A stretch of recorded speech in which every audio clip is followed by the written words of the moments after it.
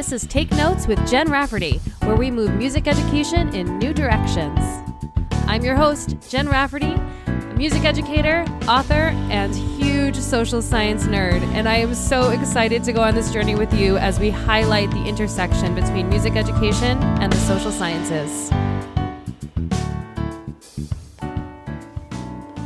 This week on Take Notes, I had the opportunity to talk with Scott Sheehan, President-elect of the National Association for Music Education. And Scott and I had a really great conversation about leadership, advocacy within this organization, as well as the responsibilities that we all have to continue to grow and expand through personal introspection. Take a listen and take notes. So, Scott, how do you define leadership? I go back to a very simple definition of leadership. I use this with my students all the time. It's doing what needs to be done, when it needs to be done, whether you want to do it or not. And it's that last part that really gets you, whether you want to do it or not. It's doing the, and I tie in, some ethics with this, doing the right thing when no one's watching, so you're doing the things that need to be done. And I've just always been that person, even when I was a kid.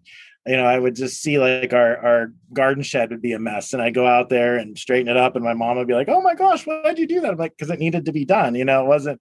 That's been kind of in my DNA, I guess, to see that as being helpful to somebody else, being service oriented. And so when I think of my philosophy for leadership, it's just really that it's doing what needs to be done, and having that service mind towards leadership. And so from there, you can certainly grow, what else leadership means. And for me, I sometimes when I do these talks, I'll ask people what their word is, so if you had to boil down leadership, what's your word? And I love having that chat with people, because it does create great conversation. And for everybody, it's different. And that's the other thing about leadership. What works for me and what I talk about may not work at all for other people. And I get that. And I think there's an art to leadership. It's not a one side, if it was like, read the book, and take the quiz, you've got it, now you're a leader. It doesn't work that way. I think it's an art. And so my word is trust. And I used to be communication. If you had talked to me 10 or 15 years ago and you said, "Scott, what's your word for," I would have said communication, because I thought that if you were a great communicator and you were responsive to people and, you were careful on what you said and professional and all those things, and with your communications, then you would be seen or viewed as a great leader, and that would lead to respect and all these kinds of things. So communication used to be, but to me, it's trust. It's if somebody doesn't trust you, then they're not going to care what you have to say. And so the communication means nothing. They're not going to respect you if they don't trust you. And so as I've thought more and more, and I've read lots of great books, The Speed of Trust and different things about trust, the more I see that as a cornerstone or the keystone to effective leadership. And it comes down to what we're doing today, just talking, to getting to know people at their level and being truly who you are, and not trying to put on an air or a special, put on my big suit and here I am, and we're going to chat about leadership or something like that. It doesn't work that way. It's getting to know people, the real person, who they are. What are their goals? What are their frustrations? What are their aspirations? All of those things, I think, is how leaders can become effective. And it will build that trust. And once that trust is built, and that there's follow through and consistency and all the other things, communication, and that's how that keeps continually being built. And the hard part about trust, again, and not to go on too long about this, but I think the hard part about trust is that it takes time to build and so on, but it can be lost in a second. And it's just such a powerful thing in that way, that you can blow it all in the course of one sentence, and it will take months, years, a lifetime to build back, maybe never, once it's gone. And so I really look at it as something that's very, although it's an intangible, but something that's so precious and something that we really have to protect when we have that. So that's kind of my boiled down versions of leadership. I find a lot of transfer about leadership skills and teaching, because from where I'm standing, I would, in my vision, I want to see every teacher walking into their school building feeling like a leader. And what would those schools look like if everyone truly believed that about themselves and showed up as their most authentic selves as in a leadership position? But there are societal obstacles to that, especially as young teachers, right? Of the things that you're supposed to do or supposed to say that get in the way. And without that reflective practice, I think you can just kind of like go along without realizing that there's so much more that you can do and be. So is reflective practice something that you do in your work? All the time. I do a lot of it more verbally. Like I feel like I'm for me it works. I'm a verbal person. I love to what I call debrief, where I sit down with a friend or a colleague or my student teachers. I love working with student teachers because as much as they're debriefing on the day or the rehearsal or how things went with the students, I'm doing the same thing and also reflecting on how I supported them and all that sort of thing. And so I'm continually just reflecting on all things, whether it's conversations or whether it's meetings or presentations, rehearsals, arguments with my wife, whatever it might be. I mean, there's reality, right? That's just kind of how it is. But I'm a very reflective person. In fact, I was having a conversation with somebody else on another project recently, and she picked up on that. She said, "You really reflect a lot on conversation." I said, "I do." And I think that's who I am or how I work. I don't like, it was never like a conscious thing for me to say, "Oh, I need to be more reflective." I just think that's kind of who I am. I've never really gotten into journaling, but I do take a lot of notes, so as I'm going through conversations or meetings or things, I'll jot things down. And I love to remember phrases that people say that resonate and that sort of thing. So, but I think that I agree with you wholeheartedly. I think that if more people could see themselves walking in as a leader in their classrooms and schools, that and engaging in that self-reflective practice on a regular basis, boy, what a difference that would make, rather than this is what I expect because this is the culture of the school and I'm supposed to say these things or supposed to do these things. And I do see that a lot. All the time, especially in the work that I'm doing now. I see that all the time. And that's another conversation for another day, but but there's opportunity there. And I've seen growth with people doing the work of finding their voice and understanding who they are as a professional and what a difference that makes. So I want to shift a little bit to something else that you talk a lot about, which is advocacy and how you leverage your leadership role in advocating for music programs and for music teachers and their students. Sure. I think that advocacy was a buzzword and has almost become overused, and people don't really know what you're talking about anymore. I know it's still the right word and it resonates within certain communities, but within, in other contexts, the word advocacy, I've been reflecting a lot about this word actually, because on one hand, to some people, advocacy means running in to solve the crisis. They're going to cut a position, or they're going to cut my budget, or they're going to hurt me and hurt my program in some way. And so that's advocacy. In other contexts, advocacy is the public policy and working at the legislative level, state, school boards, presentations, or federal level, NAFME, Capitol Hill kinds of advocacy work. And so I think that first, folks need to really understand what it is that they're asking or what it is that they're trying to do.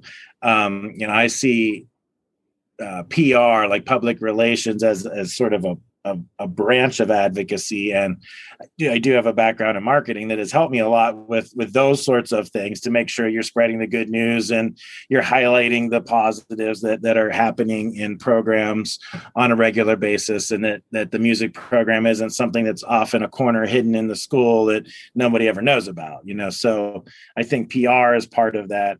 I define, when I talk about advocacy, I personally define it as the art of building relationships, and going back to trust and going, and all those things, that I see advocacy as building relationships, period. That can be with administrators, colleagues, students, certainly parents, legislators, all the different constituencies, really everybody that you want to go through. I think a lot, and one of my hopeful goals with NAFME is that we have been advocating about music education kind of the same way, with the same approaches for decades, with about the same results. We're not really making a huge dent in the more students have opportunities for music in schools on a large scale. Is it happening in some places? Absolutely. But I think that part of that is people see advocacy as something that you do when you're at the concert or at a conference or something, and we're talking and training advocacy to the folks who already believe in music, and we have very, very, very little penetration to the public at general, to the larger public, and I think that has to change. I think that the messaging and how we approach the conversation has to change on who it is we're advocating to and for. And then, I can go down this whole rigmarole of how we look at advocacy through the lens of DEIA and the work there. And when we talk about equity in music education, you have to talk about advocacy. The one doesn't exist without the other. And yet some folks are reluctant to have that equity conversation. And so when you are, if that makes you uncomfortable and you're not willing to go there, then are you really truly going to make a difference as an advocate, unless you're continuing to talk to the same people to get the same result and so on. So I think that in many ways our advocacy efforts have been spinning without really, changing what we do and really changing the types of conversations we're having. So, that's part of it. The other thing I think too is that we don't necessarily, and I'll just say it, value what other people bring to the table. That when I say other people, I'm not trying to other anyone, but when I'm saying, I'm thinking of NAFME and our advocacy shop, which are some great folks, and they understand Capitol Hill and they do really, really great work. And there are great folks all over the place, that understand music education in other places and different places. And we need to be able to listen and work together to bring that, so that everybody's next door neighbor understands why music is so important. And this is what we're doing. I have a real quick analogy to all of this. So when 10, 15 years ago, STEM kind of revved up in the schools, and now, there's STEM everywhere. There's STEM clubs, STEM t-shirts, STEM competitions, STEM. It was a marketing piece. It was folks from science, math, tech. It's not that there's anything new necessarily. I'm not saying that there isn't some cool new technologies and innovations that are happening in STEM. I'm not putting that down.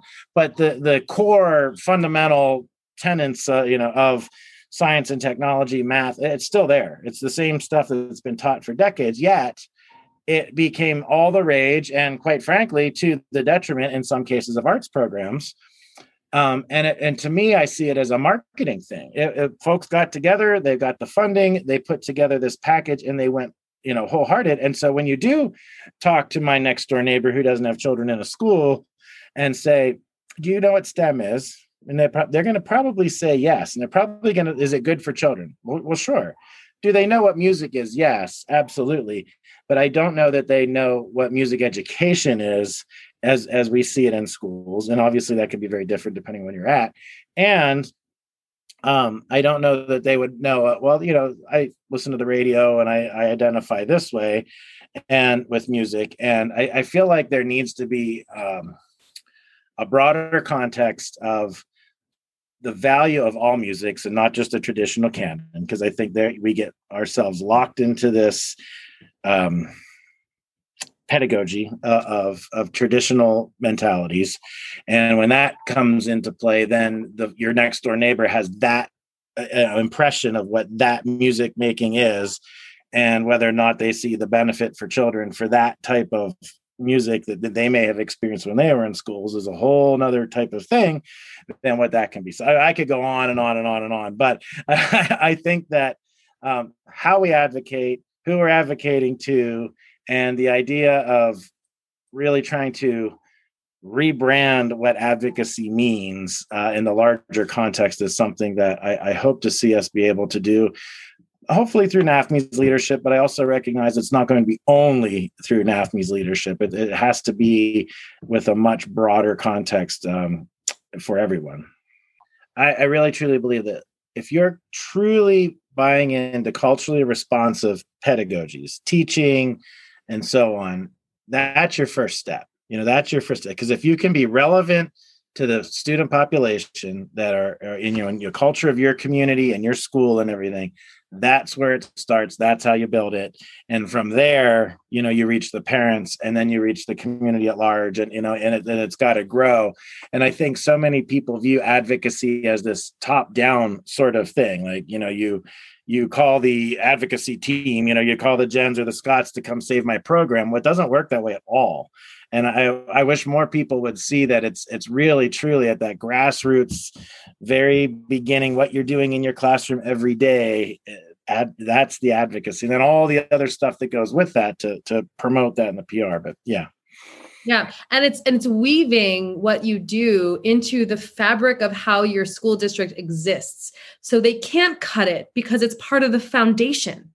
Right. It's the culture. It's the culture. It's just what we do here. This is who we are. So with that kind of idea in mind, I wanted to talk to you or ask you a little bit about the things that you had mentioned about your view and your vision for how we can create this culture of diversity, equity, and inclusion in our music programs at the national level. Well, yeah, to be at the national level, it has to be at the local level. And I think that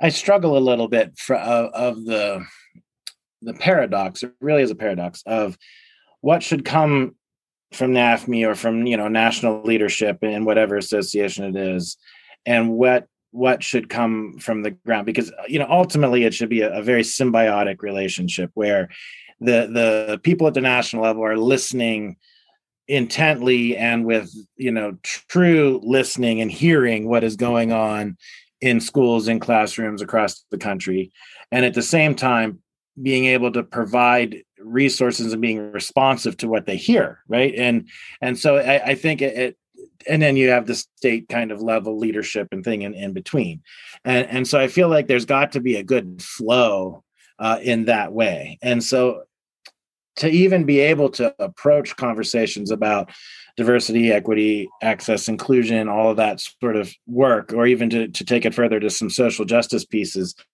I think that we have to have great communication. When I'll go back to trust there, because that, I think it comes back to folks at the local levels may not trust the information or trust that this is the right path that we should be going down. And so that in and of itself kind of can create a divide on the impact that a national or state level leader or program can have at the local level if that communication and trust isn't there. So, I'm not trying to outline the roadblocks there. There's definitely a lot of tremendous amount of work to be done to establish that clear system of how that can work together. But I think the biggest thing that can impact it all is at the local level, and that is to hear and understand what music teachers are going through, what experiences the students are having on a regular basis. and what are the realities of any school situation, and then what does that mean? And so I go back to this culturally responsive pedagogy, where you can't have equity without that, right? If you don't understand the students, you don't understand the culture and the values of your community, then you really don't know how you can bring about equity. I think that a lot of the work can be done through the language and the way we speak and the beliefs that people have. I think it's not something that is achieved. This is on, again, my view. I read a lot. I have a lot of conversations about this, and I don't think that equity is something that will ever be achieved and, check it off the box, or I've learned all this and now I can go teach equity somewhere or whatever. I think it's the language that we use. It's the beliefs that we have, and those beliefs then affect the language. So to be able to get to the roots of how to bring about equitable practice and look at bringing systemic change and figure out the power structures that are involved in all of this, you have to go down and understand and listen and hear what's going on in the community. And it's not easy work. It's not easy work. It takes time. And in order for that, back to what I said at the beginning of this, in order for the national to be responsive to what's going on at the local, no one's going to see my hands moving around, but that has to have that great communication to really be able to understand, to achieve some level of equitable practice or systems. And I think that we are starting to look at that. I know NAFME for sure is looking at our policies, our practices, our ways of thinking, the language that we use, and trying to be much more responsive that way. And a lot of states are too. And I'm excited to see that, because in 5 years from now, let's hope that the culture is shifting and that we're seeing people really valuing more people and more types of music experiences. So that brings me to my last question that I always ask. And you're right, there's so much to talk about. I hope we can talk again. Yeah. We're just breaking the surface right here. Sure. I always ask, what is your dream for the future of education? If you the biggest possible dream, what do you want to see? Well, from a music standpoint, I would love to see us not have to have conversations about advocacy anymore. I would love to see that music is valued in all kinds of music, and different music and from different cultures, and it's valued because it's music, and it's valued because it's good for students and good for children, and it enriches our lives, and it helps us find our own identity, and it's all the things that music does for people that you can't quantify, you can't write the research paper on. You can try, but you know what I'm saying. It's that day I had playing my trumpet in high school band that changed my life and said I got to do this forever. I was going to be an architect, but I like to build things. That's maybe part of this whole thing. But it's that we all need music. I'm a big believer in the whole multiple intelligences and the Howard Gardner research, of how part of how we know who we are in this world is through music, and everyone has the right to discover that for themselves in their authentic way through the music that is authentic to them, and that they find enjoyment from. And if it's from the canon, great. And if it's Beyonce, great. That's there shouldn't be a judgment between that. And so I guess my dream would be that, number one, everybody has that in their lives. They have music in their lives and it means something to them. And part two of that would be that it is equitable, and that it's the judgment isn't there. All these I get to make the choice because I've got the power to say, this is what we're playing in rehearsal today, or this is what we're going to sing in class, and never listen to their students. I hope that my dream would be that it's a collaborative effort all the way around, and teachers see themselves as just part of that and not the end all be all. I, too, would love to live in a world where we no longer have to advocate for music education, where it is valued by everyone as a truly essential part of a child's education. And I would also love to be in a world where we embrace the lived experiences of our students and validate their musical preferences and individual musicianship and musicality. If you want to talk with Scott and learn more about the NAFME initiatives for advocacy and diversity, equity, access, inclusion, and belonging, head to nafme.org. The link is in the podcast notes. Until next time, this is Jen Rafferty. Have a wonderful day.